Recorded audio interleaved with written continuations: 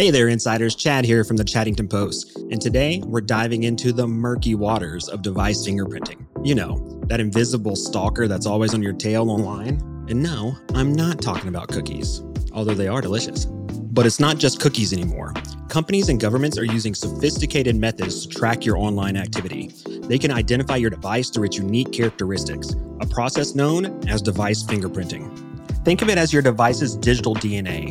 And this digital detective, it doesn't need a magnifying glass or fingerprint dust. It uses your device's unique characteristics to track you. Now, you might wonder why anyone would want to go to such lengths to track your online activity. Well, the answer is simple. Data is valuable. Data is often called the new oil of the digital economy.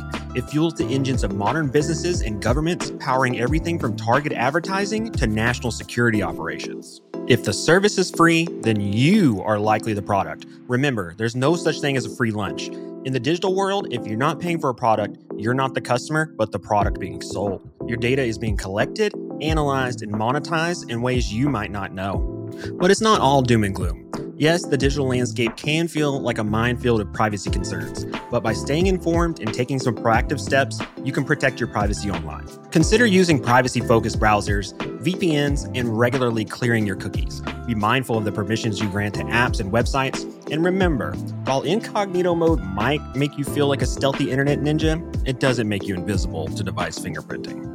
If you enjoyed this video, don't forget to subscribe to thechattingtonpost.com for some more insights into tech and cybersecurity. And remember, sharing is caring, so don't forget to share this video with your friends.